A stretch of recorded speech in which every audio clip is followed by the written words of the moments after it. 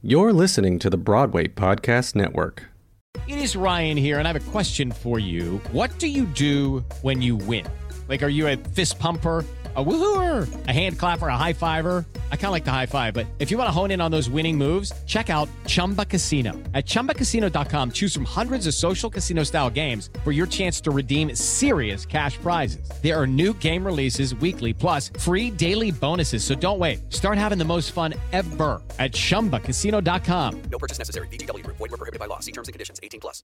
Judy was boring. Hello. Then Judy discovered ChumbaCasino.com. It's my little escape. Now Judy's the life of the party. Oh, baby, mama's bringing home the bacon. Whoa, take it easy, Judy. The Chumba life is for everybody. So go to ChumbaCasino.com and play over 100 casino-style games. Join today and play for free for your chance to redeem some serious prizes. ChumbaCasino.com. No purchase necessary. Void where prohibited by law. 18+. Terms and conditions apply. See website for details. Hey everyone, welcome to Page to Stage, a conversation with theater makers. We're your hosts. That's Brian. And that's Mary. Join us as we focus the spotlight back on the theater maker to uncover their process. We speak with folks in the industry that often aren't heard from, such as stage managers, producers, crew members, marketing professionals, and everything in between. We hope you enjoy this episode. This episode is made possible by PwC. A robot may not be coming for your job, but competitors are coming for your market share. At PwC, we pair the right tech with the right solutions to help you gain a competitive edge. Reimagine operations from the cloud, fuel innovation with responsible AI, and detect risks before they become headlines. That's human-led and tech-powered. It's all part of The New Equation. Learn more at thenewequation.com. Judy was boring. Hello. Then Judy discovered ChumbaCasino.com. It's my little escape. Now Judy's the life of the party. Oh, baby, mama's bringing home the bacon. Whoa, take it easy, Judy. The Chumba life is for everybody. So go to ChumbaCasino.com and play over 100 casino-style games. Join today and play for free for your chance to redeem some serious prizes. ChumbaCasino.com. No purchase necessary. Void where prohibited by law. 18+. Terms and conditions apply. See website for details. I'm Olivia Valli. I am a singer, actor, dancer, in that order. Well-ish. But I am a Jersey girl through and through. I've sung all my entire life. I'm not working currently. We kind of can't because of COVID-19. Fun employment is very real-ish. Before that, I was playing my own grandma in Jersey Boys off-Broadway. So that was fun. You're a Montclair alum. Yeah! Just like Mary and I. Mary was in the master's program. So cool. That's so cool. And we've had a couple MSU alums on here, so it's always fun to have another Red Hawk. I'm so happy to be here. Thanks for having me. Yeah, and you just started your own podcast. Yes. So you're very familiar with this medium now. Oh, yeah. It's Have you ever crazy. been on another podcast? No, this is my first one. Oh, whoa. I'm always curious to hear another podcaster's journey. How was it getting started? Especially if you weren't a guest on one before, like, did you have any preconceived notions on what it would be like to host a podcast? I follow one, Joe Santagato. I don't know if The Basement Yard. He's like a comedian. I think he's really funny. And I just thought, because how they run it was very silly and obviously comedic. So I was like, okay, like it's kind of just two guys horsing around doing whatever. Like it's all fine. And then creating a podcast, I was talking to Fiona, and her and I, as COVID-19 started and social isolation started, we were like, okay, well, we really wanted to do a podcast, but we never knew what kind it would be. And we decided that we wanted to focus on people in the industry. So not just actors, but dancers, choreographers, writers, photographers, music directors, and how they feel inspired and valid when they're not working and without the confirmation of like, you're doing something good because you have the job. And so we try to highlight ways that people are feeling good and productive and inspired during this time of COVID-19. And so as that was happening, I realized that creating a podcast is a very personal thing and everybody has their own style. And so it really changed my perspective about creating a podcast, and that it's not just people horsing around on something. It's really something that is used to lift people up and feel good and find different mediums to connect to others. There's so much that goes into it and so much planning. And it's not just like, well, it's a Sunday, I feel like recording. It's like, all right, we have to plan. We have to. So you didn't plan to start a podcast before the shutdown? We talked about it for sure. And we were like, I wonder what it would be about. Oh, wouldn't that be so much fun? But then we really got serious about it when the shutdown happened. Because it was, and I think it still is for a lot of us, a really dark time, and a very uncertain time. And we said, how can we help others? Yeah, well, I've listened to a couple of your episodes already, and I think it's fantastic. Could you tell all of our listeners what the name of your podcast is if they want to check it out? It's What's Your Backup Plan? And on Instagram, it's Backup Plan Podcast. So give us a follow, subscribe, like, review, all the things you do when you listen to a podcast. So what did you do after college, and what was Showcase like for you? What was that process like? I did a senior showcase. I took part of it, and I decided, because when you do a senior showcase at Montclair State, you have the option to not do a show your last semester. And I just decided to focus on myself and focus on my showcase and my material, because this is my future and I need to hunker down.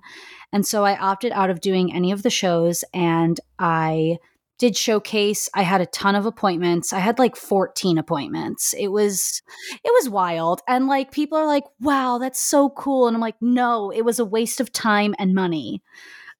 Wait, so I'm not actually from the actor world. So when you say you had appointments, was it who were you meeting with?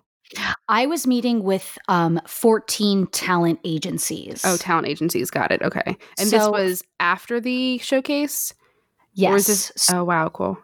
Yeah, so we had a private showcase where 4 top boutique agencies come and see us, and they give us feedback about what we could work on, what our type is. And for me, I kind of lucked out and picked all the good material that was right for me. And that, I think, came with the freedom of not having to do a show, because I really thought about who I could be, what my type is. And I decided in that time that I'll create my own type, and that I don't really fit into a lot of type norms, and that that's okay. And I have to trust that I'm just going to bring myself into this showcase and do what I can do best and go from there. And it worked. And they really saw that and they resonated with that. And then afterwards, you have an open showcase. So that's casting directors, directors in general, and then a ton of agencies. And so then you get your folder back and you see all the different agencies who want to sign with you or who are interested in having an appointment with you. And so I had 14, which was a lot. And you find out very quickly what you want in an agency. And that's why I think it was a waste of time and money, because a lot of these agencies, a lot of people think, oh, well, I have to put on my best behavior for them. Well, I thought it was the opposite. Of course, I'm going to put on my best behavior and do what I need to do, but are you? I'm also auditioning you in a sense, and I want to see if we're going to be a good fit. And I found out very quickly that a lot of these agencies were not the most professional. I had an agency stop my appointment and my interview to go and talk to a colleague and a client of theirs for 30 minutes. And it really just shows how invested they're going to be in you specifically. I mean, that's just what it tells me. Exactly. And that's what I thought. And I just said, wow, I wasted my time today. And I walked out really annoyed. And I walked out really annoyed from not a lot of them, but some of them, and learned a lot from the rest. And then I decided on the agency I have now, who I really love. And I signed with them. And I, after that, was a wedding band singer and had 2 solo concerts at 54 Below and sold them out, which was crazy because I also had no resume, no nothing. Like, I was just this girl who was like, can I do a show at 54 Below? 54 Below? And they were like, yeah, sure, come on in. And they've seen me do a bunch of other concerts that I took a part of there. But they were like, we really like what you do, and we think that you could really hold your own. And so I did. And then when I was rehearsing for my second concert at 54 Below, I was also in final callbacks for Wicked on tour for the Elphaba understudy. No big deal. No big deal. Like, just first, like, big audition. And at that point, I was not feeling great about myself because everybody else was working right off the bat. And there is... Were they working in New York? Was it kind of like a mix of out of town tour New York? Nobody was working in New York. One of our colleagues booked a major national tour, and everybody else was working these wonderful, gorgeous regional theaters, contract to contract. And I just watched everybody do that. And I said, wow, I signed with a big agency, and here I am not working.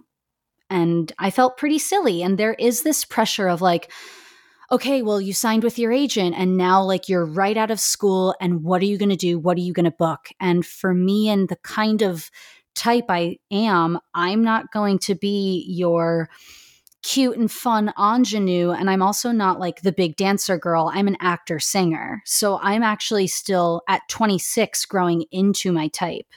So at that point I was in finals and it was crazy. I was called back 6 times, and then I had my final callback the day of my sound check of my second concert. And I did my final callback, and it was a dance call, and I ran to 54 Below. And as I'm running to 54 Below, I got the call that I got the job. So cool. It was so cool. It was so cool. And are you somebody who loved Wicked growing up? Yeah. Okay. Yeah. So it makes it even more special. It really does. And it's one of those shows for like people in our age group. I think it's also for every age group because there is a point in time where everybody feels left out. Everybody feels like the odd person out and wants to be heard and wants to feel special and loved. And everybody is bullied in some way or another, popular in school or not, somebody is bullied. And so I wasn't a big musical theater girl, actually. I grew up listening to different pop singers and emulating what they sounded like and playing with my range and playing with tone and control. And then it wasn't until high school, my junior year, where I was like, I guess I'll look at theater. And I always loved Wicked. And when I saw it, I cried from the minute the music started to the minute bows stopped. So it was a dream come true. And then I did that for 3 years and I understudied Elphaba. And it was my dream show and my dream part. And it was my first job. And I'm really lucky to have done it and hopefully go back to it one day. So that's the amazing thing is like Wicked is this long running machine at this point, right? Yeah. So when you jumped into it, what was that process like being replacing on this long running national tour? I don't know. I guess it's the second national? Second national. And so, they've been running for years at this point. So what was that like putting you in? How much time did you have? And what was your first stop on the tour? Oh, man. Okay. Well, they send you sign your contract and they mail you your script and your music. And when I was in school, we were taught if you get the music and the script ahead of time, come in memorized. And so I had 1 month to get ready and pack my entire life up and leave my home and everything I know onto this unknown journey. And so I memorized all my lines in the ensemble. I memorized all the Elphaba parts, and I also knew all the Elphaba parts musically, but I was like, yeah, I was like, just double checking. And then I memorized all. Just making sure they haven't changed anything since the recording. 14 years at that time later, let's just see, anything can happen. And so I went and memorized with my ensemble music as well, because they send you your selected vocal part individually so that you can memorize it and get the timing down and, practice along while you pack 2 suitcases and say, okay, this is fine, right? And so my first stop was Dallas, Texas, and I didn't really realize what I was getting into because I've never known what that theater world was like. I've always known like, oh, original Broadway casts, you work on that for a while and then here we are. But to replace somebody in a show, you feel like you have something to prove. And I really felt like I had something to prove because it's my first job. I was 22 at the time. I didn't know anybody. And the person I was replacing was loved, like so loved. And I was like, man, I have big shoes to fill. And the thing is, everybody feels that. I mean, when I was leaving and the girl who got hired to replace me came in, she literally said, I have big shoes to fill. And I think that's this collective feeling because you spend so much time with people that you become family so quickly that, it sucks when anybody leaves. But going back to your question, I had 1 month to prepare my entire ensemble track and learn some of the Elphaba stuff. So you have, so I learned my ensemble track in 4 days because I have a really weird brain and I'm a quick learner. And I also came in prepared. So that also really helped.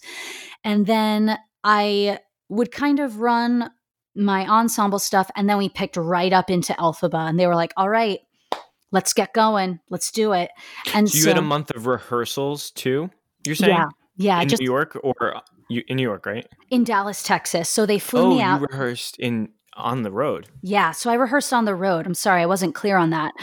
So they fly me out to Dallas, Texas, and I also have no money in the bank. And so they're like, that's going to be a $2,000 deposit. And I was like, cool. I don't have money. I called our company manager and they were like, she's part of the tour. She'll pay you when she's done with this sit down. And they were like, that's fine. And it was only 2 weeks. So the sit down was only 2 weeks, but I had a month to rehearse. So they fly me out and there's a selected rehearsal space either in the theater or off-site. And luckily I was in the theater. So I would every single day rehearse and then every single night watch the show in the wings just to double check exactly where I'm going and also learn Elphaba's blocking at the same time so that I could go in and be like, okay, this is the general area of where I need to go. This is what I need to do at this point and that point.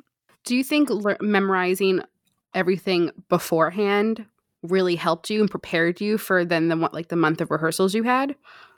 It's essential. Yes. Essential. Wow. Absolutely.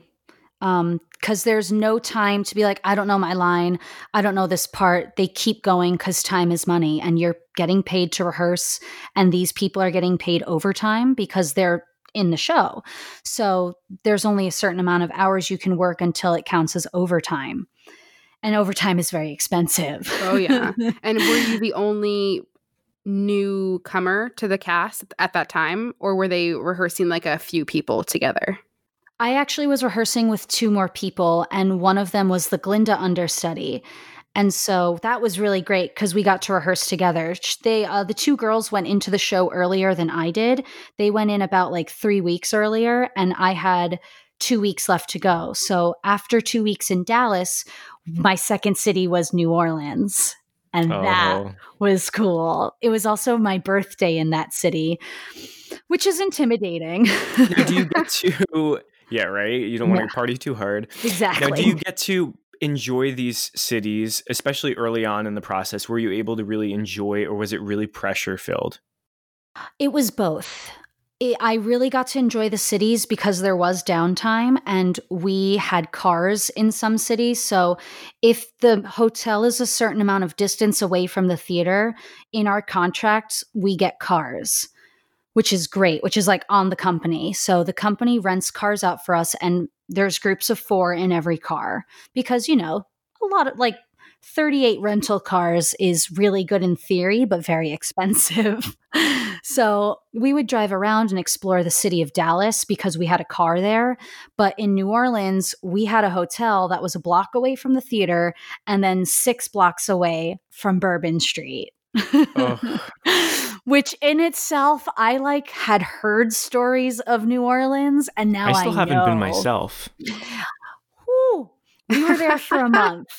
And honestly, a month is way too long. I didn't see a green food for days. Oh, no. But the food is incredible. And it was the most magical city because there's magic there. I believe that there is this magic in the air. And you fall in love with the music and the culture and the people. But, you're trying to be social and get to know everybody and find your group of friends while also, for me, I'm understudying one of the hardest written roles on Broadway. And I still had this sense of proving myself, which I feel was a little detrimental in a way because it would really be stressful. But I'm thankful for that knowledge now because I know what I can do and I know who I am now. And that comes with age and experience. And now when I walk into new companies, I don't feel that need to prove anything because I know that my work ethic and who I am will show. Yeah, I was going to say, I feel like I was going to ask if that was because it was your first show out the gate and that it's also such a big show that has such history and, I can't even imagine, but. How long did it take you for your debut as Elphaba? It took me 1 full year. A full year? Wow. Yeah, that's a long time to wait. Yeah, it's just a lot of practice. Literally, I would rehearse literally. It was honestly though, it sucked because I was rehearsing all of the time and I was really working hard and it took me, my Elphaba put-in took 3 months because we had a lot of turnover and they couldn't get me to have my put-in at the same time. So my put-in was in Houston, Texas with the girl that came in at the same time as me for her Glinda put-in. So we did the show together, which was really cool. And after that, you're like, okay, I've done my put-in, and you keep rehearsing. Get me out there. Get me out there. You're just so ready. And I would rehearse all the time. Because after that, after you're put-in, you have understudy rehearsals just to, make sure you know what you're doing. Now on tour, is there still a standby? Because I know in the Broadway company, they have a standby and then one of the ensemble members also covers the role. Yes. So we still had an Elphaba standby, but we do not have a Glinda standby. Oh, okay. Yeah, because it's a little easier, I think it's a little more expensive, one, because, it's the road. Gotta save money somehow. It's a little expensive to have 2 standbys, and also it's easier to pull the Glinda understudy from the ensemble and put the wig on and put her out there. But with the Elphaba understudy, it's harder because she has to get out of wig, get out of costume, get out of her show makeup, and then put on the Elphaba show makeup. And so it's easier for the standby to go on mid-show and get green in 7 minutes and then run on.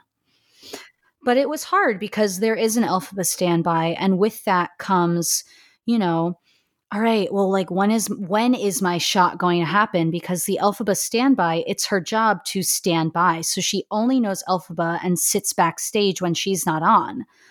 So she's ready at all times. And there's pressure to be a standby as well. If you get sick or if you get injured, it's my one job I can't do right now. So I waited a full year, and it happened because our standby had a bridal shower to go to or a bachelorette party to go to. So I knew 2 months in advance because I was living with her too. Oh, that's the best. Yeah. So our Elphaba at the time was like, hey, I don't do more than a certain amount of shows a week. And, I'm just letting you know that there is a possibility that I am going to take a day because it's a hard role. They're really in reality, there should be an Elphaba alternate because it's such a hard role. And to expect somebody to do that 8 times a week is madness. And while traveling too. Exactly, with like all of the weather and stuff. So she just said like, "Hey, I just want to let you know that that's a possibility. I can't promise anything because it's still my job." And that's fair because she could also get in trouble for that. But everything kind of happened for a reason. And we had a 9-show week that week. And I made my Elphaba debut and I did it twice in one weekend. Oh, Yeah. So we did that. And I did that at the Boston Opera. Sorry. I did Oprah's. the Boston Opera's house. I did that I made my Elphaba debut at the Boston Opera House, and I had over 30 people come and see me debut, and it was just so special. And in reality, I wouldn't trade waiting a year for the world because I was so ready.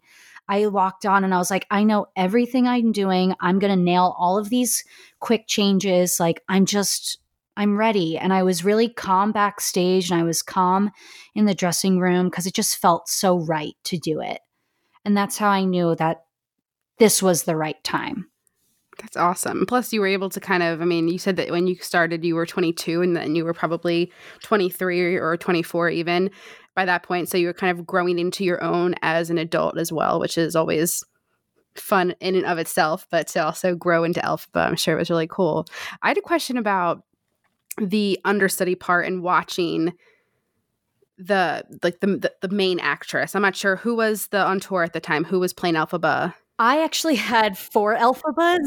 Oh, wow. I guess over several years, yeah. The one I really watched was Emily Cook when I first joined.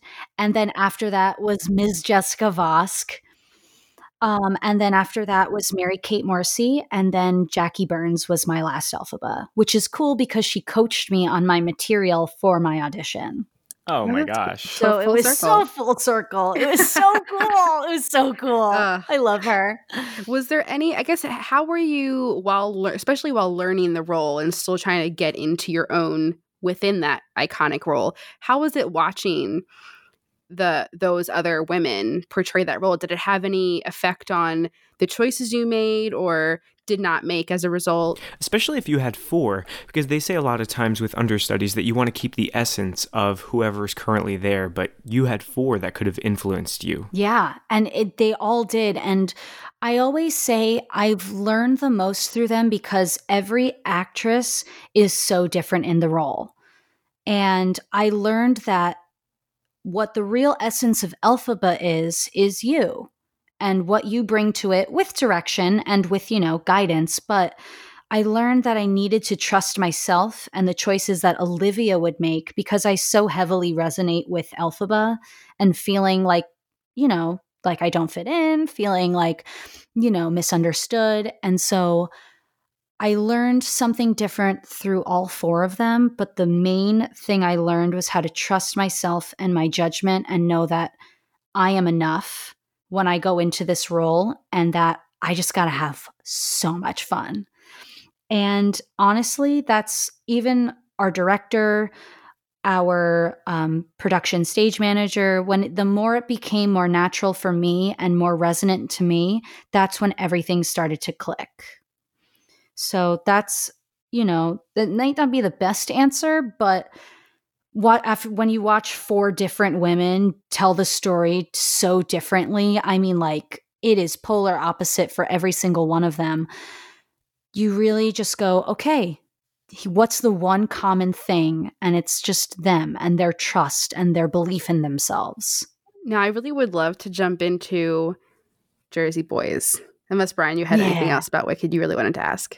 Oh, I just wanted to ask, you were on the road for 3 years, right? Mm-hmm. Almost. So what are the challenges? Some people would look at that and be like, great, you were employed for 3 years. What a gift. What a blessing. But can you just talk about the challenges that maybe you faced doing that show 8 times a week or 9 times a week in Boston? Sometimes our holiday schedule, we did 19 shows in a row, basically. So that was really hard.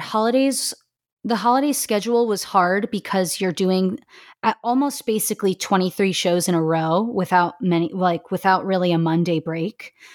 And then holidays away from home were very hard. And I think for me, because I was so young, what was really difficult was finding my voice and finding myself through a group of people who I still, because the cast was always changing, I still didn't really know.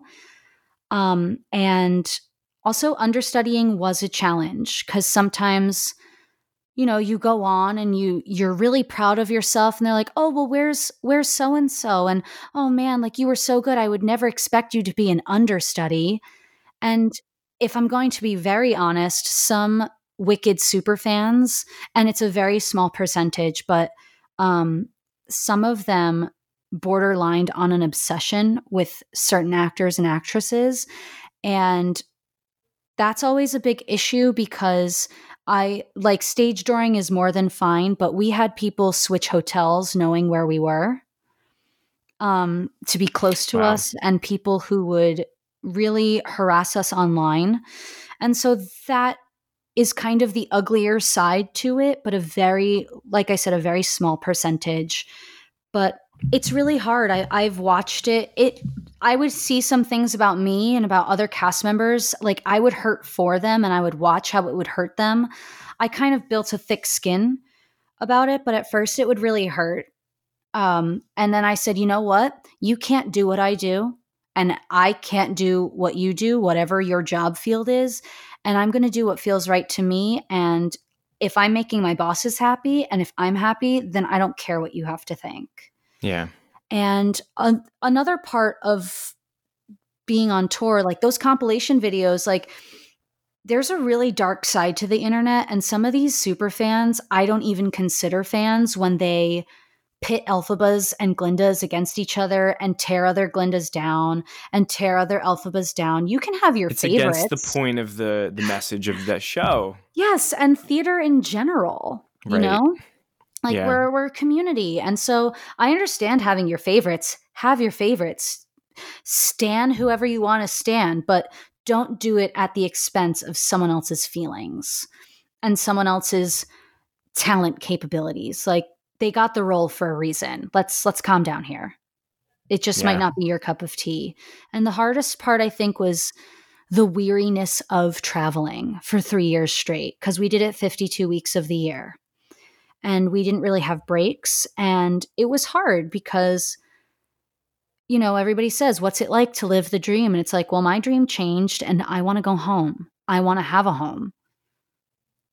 You know, so that's also hard too, that kind of stigma about like, well, you're doing your dream show and your dream everything, so clearly you're fine. And it's like, no, I can still miss home. Yeah, no, for sure. Yeah. Definitely. I agree with that. Like, I know when I left New York after graduating to go out of town for 3 years, I was like, wow, like my dream was to actually leave to find myself. And now I found myself and let's go back to New York now. Like I'm ready. Like right. It's like, come on, can we please get this going? Yeah. So I totally get that. I actually wanted to jump before we go to Jersey Boys to talk about your manager. So I know you said that you found very quickly the things that were important to you. And I wanted to know if you could speak a little bit more about that, to talk about like, especially as you grew into Wicked and then beyond Wicked, if things continue to change and what was important to you then at 22 is still important to you now at 26. For me, when I first started with my agency, I'm with Talent House. It's the same agency as Rob McClure and a bunch of other people. But another MSU alum. We have some other MSU alum in that agency as well. Esteban Carmona is another one. And for me, when I first started out, I was like, I want someone who's going to believe in me. And I want someone who's going to push me and get me every job and get me every audition and all of that. And then I started to get all the auditions and some of them weren't right for me. And I felt like, wow, I really didn't showcase myself the way I could because I was going in for Maria in West Side Story as a white mezzo soprano. Like, not like, what? There were some, and that agent left. So I stuck around with the other remaining agents. And as I got into Wicked, I loved their support and I loved how they checked in on me. I think that's really important. That's really cool. It is, you know, because it's not just like you're somebody collecting a paycheck for them. right. And they're like, you know, how is it going? How are you doing? Do you have any questions for us? When I would re-sign my contracts or my writers, they would ask me if there's anything I want to add. They wouldn't just like be like, okay, here you go. They would like help me negotiate, which was really fantastic. And it started to change when I left Wicked, because at that point, I didn't want every audition possible. I wanted the right auditions. And what made me stick with my agency was, you know, through my time with Wicked, they always, like when I took vacation or when I was home, they'd want to see me. They'd want to check in physically with me and just like sit down and talk, which I really think is also very important. And when I left, we had a meeting about where I want to go and going forward and what are some things I'd like to accomplish. And I think that that's also very important as well, because it's more of a collaborative effort rather than here's 800 auditions this week. You might not be right for all 800 of them, but you got the audition. So yeah, more strategic and things that were more right for me. And so I could go into every single room and go, yeah, I knocked that out of the park. And when I left Wicked, I booked a show. It was All Shook Up at some regional theater as Natalie. And my agency still was like, hey, you have an audition for Jersey Boys. You have an audition for this. You have an audition for that. Keep going in and see what sticks and see what lands. And now I'm at a point with my agency where I can talk to them for like an hour and, you know, feel great and feel good and feel accomplished. And I can say no to auditions where I might not feel like I want to explore because of different reasons, or that I may not feel right for. And they're not mad at me and they're not holding it against me. They're very understanding and they're like, okay, great, awesome. We'll talk to you soon. And so I think the collaborative effort is extremely important for an agency. To segue into Jersey Boys, I'm really interested to hear your audition story, because I do remember you saying, you know, that you auditioned, I think back in college, you said? Mm-hmm. Basically, I was auditioning for Jersey Boys as for Francine on Broadway since I was a sophomore in college. And they were so kind and so supportive, but I kept hearing, you're too young, or it's not the right look. Not, you know, but I kept like, but you're so talented and you're so good. And so they kept auditioning me. And I auditioned for Jersey Boys 6 times. And 4 over of how them many years? How many years was that? Sophomore, junior, senior. Over the course of like 5 years. Wow. Yeah. Like crazy stuff. Right. Crazy stuff. And so Broadway closed. The Jersey Boys on Broadway closed. And I was like, all right, guess it's never meant to happen. And I left for the road and I got a call from my agent. And they were like, Jersey Boys would love to audition you for Off-Broadway as Francine. And I was like, still? Okay. And they were like, also, she's the dance captain. And I said, that's not happening. No way.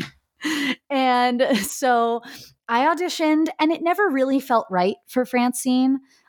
It was just at that point, I was super young. She's super young in the show. She's 16 in the show.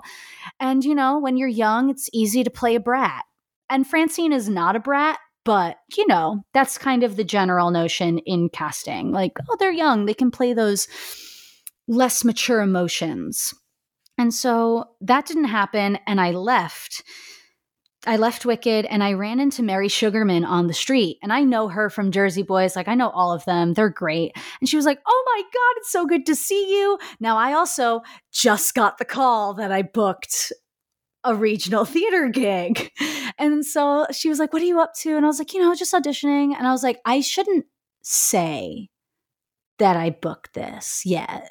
And I don't know why, but there was that little voice being like, don't do that.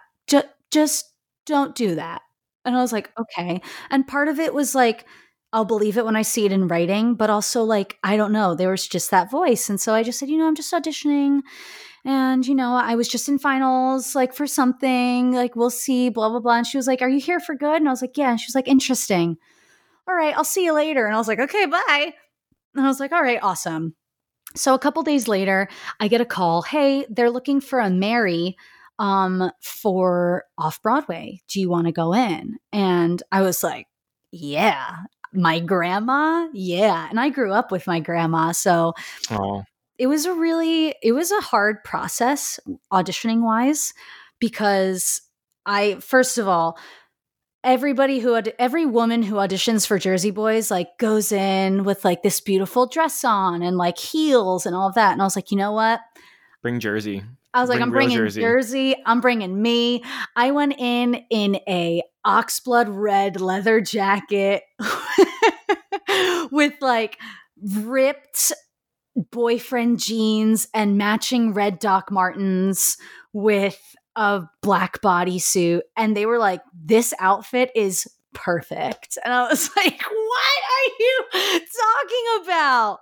And so that worked, I guess. And I went in and I sang the harmony line, because they give you the harmony line. And you sing a song of your choice, and then you sing the lead line to Boyfriend's Back. And we did that a couple of times. And then the other girls I was auditioning with, we all did part harmonies. And for me, I didn't know we were doing that. So I just learned the one I had to learn. But like the huge advantage was, one, growing up with that music, and two, I'm a very good sight reader from school. So I just sight read it and like somehow did it right. Don't know how. And then I went in and we did scene work with Richard Hester and got a bunch of direction. They filmed it, and then I got called back and I did the scenes again. And then I had to go and do a concert that night at 54 Below. So I couldn't make the dance call, which was kind of great, because in reality, I'm a strong mover and I can fool people by looking like I'm a dancer. But like, I'm a singer actor. Put me on zero, put me on that center stage line and let me sing you a song. That's fine. So after that, I had a 4-hour callback. And we did scene work and more scene work and more scene work. And then I sang more. And then I took a break. And then it was me and the Francine dance captain from tour who moved to Broadway. And I was like,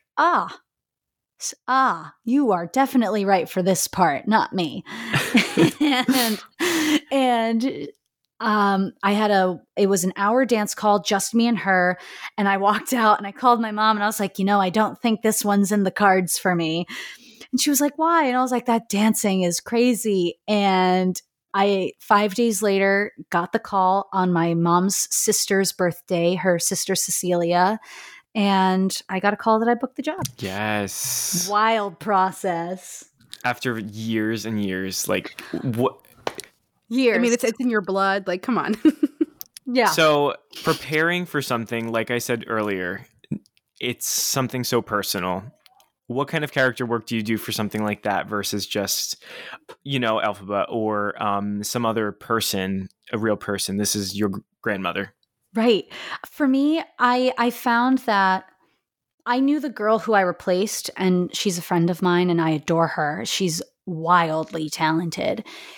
But when I was watching the Broadway companies, I felt that sometimes Mary was played like a character part or like a villain.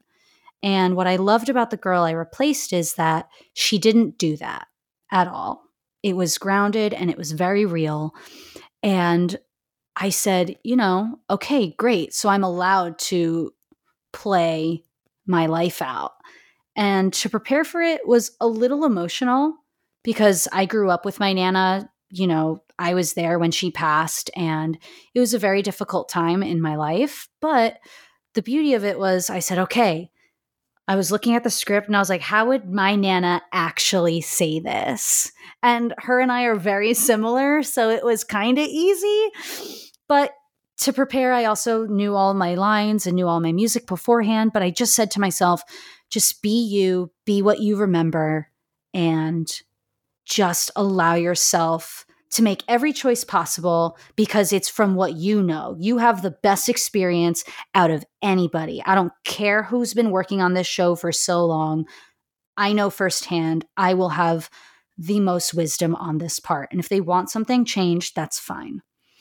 And so it was just a lot of not doubting myself, because there is a formula when you replace somebody. There's definitely a formula of what's going to work and what's not going to work. And because it was such a real experience, and I knew her so well, I definitely played her more differently than anybody else. And that's only I only say that because it's a direct quote from my bosses. Like, that's just the facts. So I'm not like boasting or anything. It's just, that's what they told me. I'm relaying information. That's it. Because I'm a workhorse. The truth. Because I'm a workhorse and I'm always like, oh, that was terrible. I could do better. I could be better. And everyone's like, you need to relax. What was it like having your family see you in that show? It was really cool. Like, there was something so victorious about it, because I was able to tell the story of my Nana, who dealt with this heartbreak and who dealt with the loss of her loved one on the road, and not be a villain. And I felt like I got to give my family what my Nana wanted to say to them, and tell that side in such a real way. And the hardest part, I think, was trying not to get choked up during any of the scenes, and especially in My Eyes Adored You.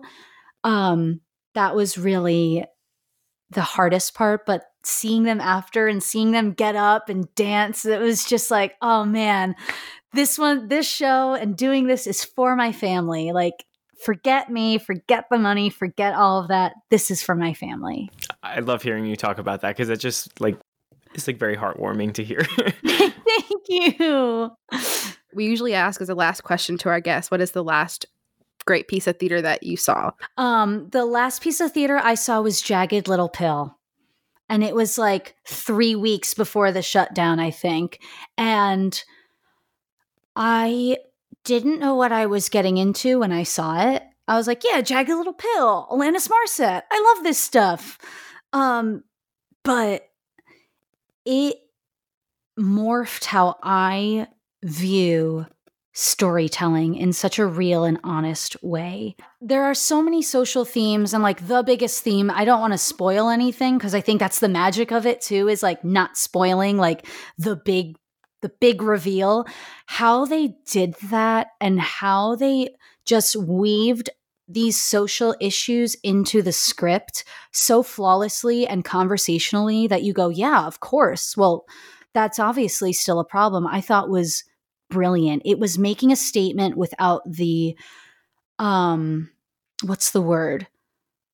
Like the grandness of it, or like, here we are making a statement. Like, we know what we have to talk about is heavy, and it's going to be a statement, and this is just the bluntness of it. And I really loved it. I mean, and my God, there wasn't a bad actor on that stage. It was so good. So for me, that was the last piece of theater that I saw. And it's such an incredible piece of theater too, that I was really blown away by it. Well, I hope that, when things resume, that I can see that one. Oh my God, I didn't get a chance to. Because it is, Yikes. honestly, I'm just going to say, because it's going to be open, I'm going to put that out there. When it opens back up, run to see it. I mean, there are some things I can't really talk about it on the podcast because it ruins it, but how they do virtually everything in that show, you go, oh my God, this is brilliant. This is Mary amazing. loves Diane Paulus, I loves her. Love her. She can do no wrong. I'm so excited for 1776. Me too. Like, I hated that show, and now I'm going to be its biggest fan. Of course. How can our listeners find you on social media if they want to follow you and your podcast? Well, you can follow our podcast on Instagram at Backup Plan Podcast. And if you want to tell us how wonderful and amazing it is, you can email us at backupplanpodcast@gmail.com. And if you want to give me a follow on Instagram, it's Olivia F. Valley with an I. And, yeah, or just like stalk my stuff on YouTube, because I got some killer bootlegs up from Wicked. Whoa. I haven't even done that. That's where I'm heading after this. Oh, I'm so pumped. Oh my God, that's amazing. Well, I'm so glad we were able to have you on. Thank you for having me. I'm so happy to do this. Even if we're not in the same room. No, that's okay. We'll all get drinks when we can hug and touch later. It's fine. Yes, definitely. Absolutely. Great. Bye. Bye. Thanks everyone for listening to this episode of Page to Stage. To keep up with us, you can find us on Instagram and Facebook at Page to Stage Podcast. And if you're enjoying these conversations, we would really appreciate it if you could take a couple minutes to rate and review us wherever you're listening to this podcast. Until next time. That's Brian. That's Mary. We'll see you later. Bye.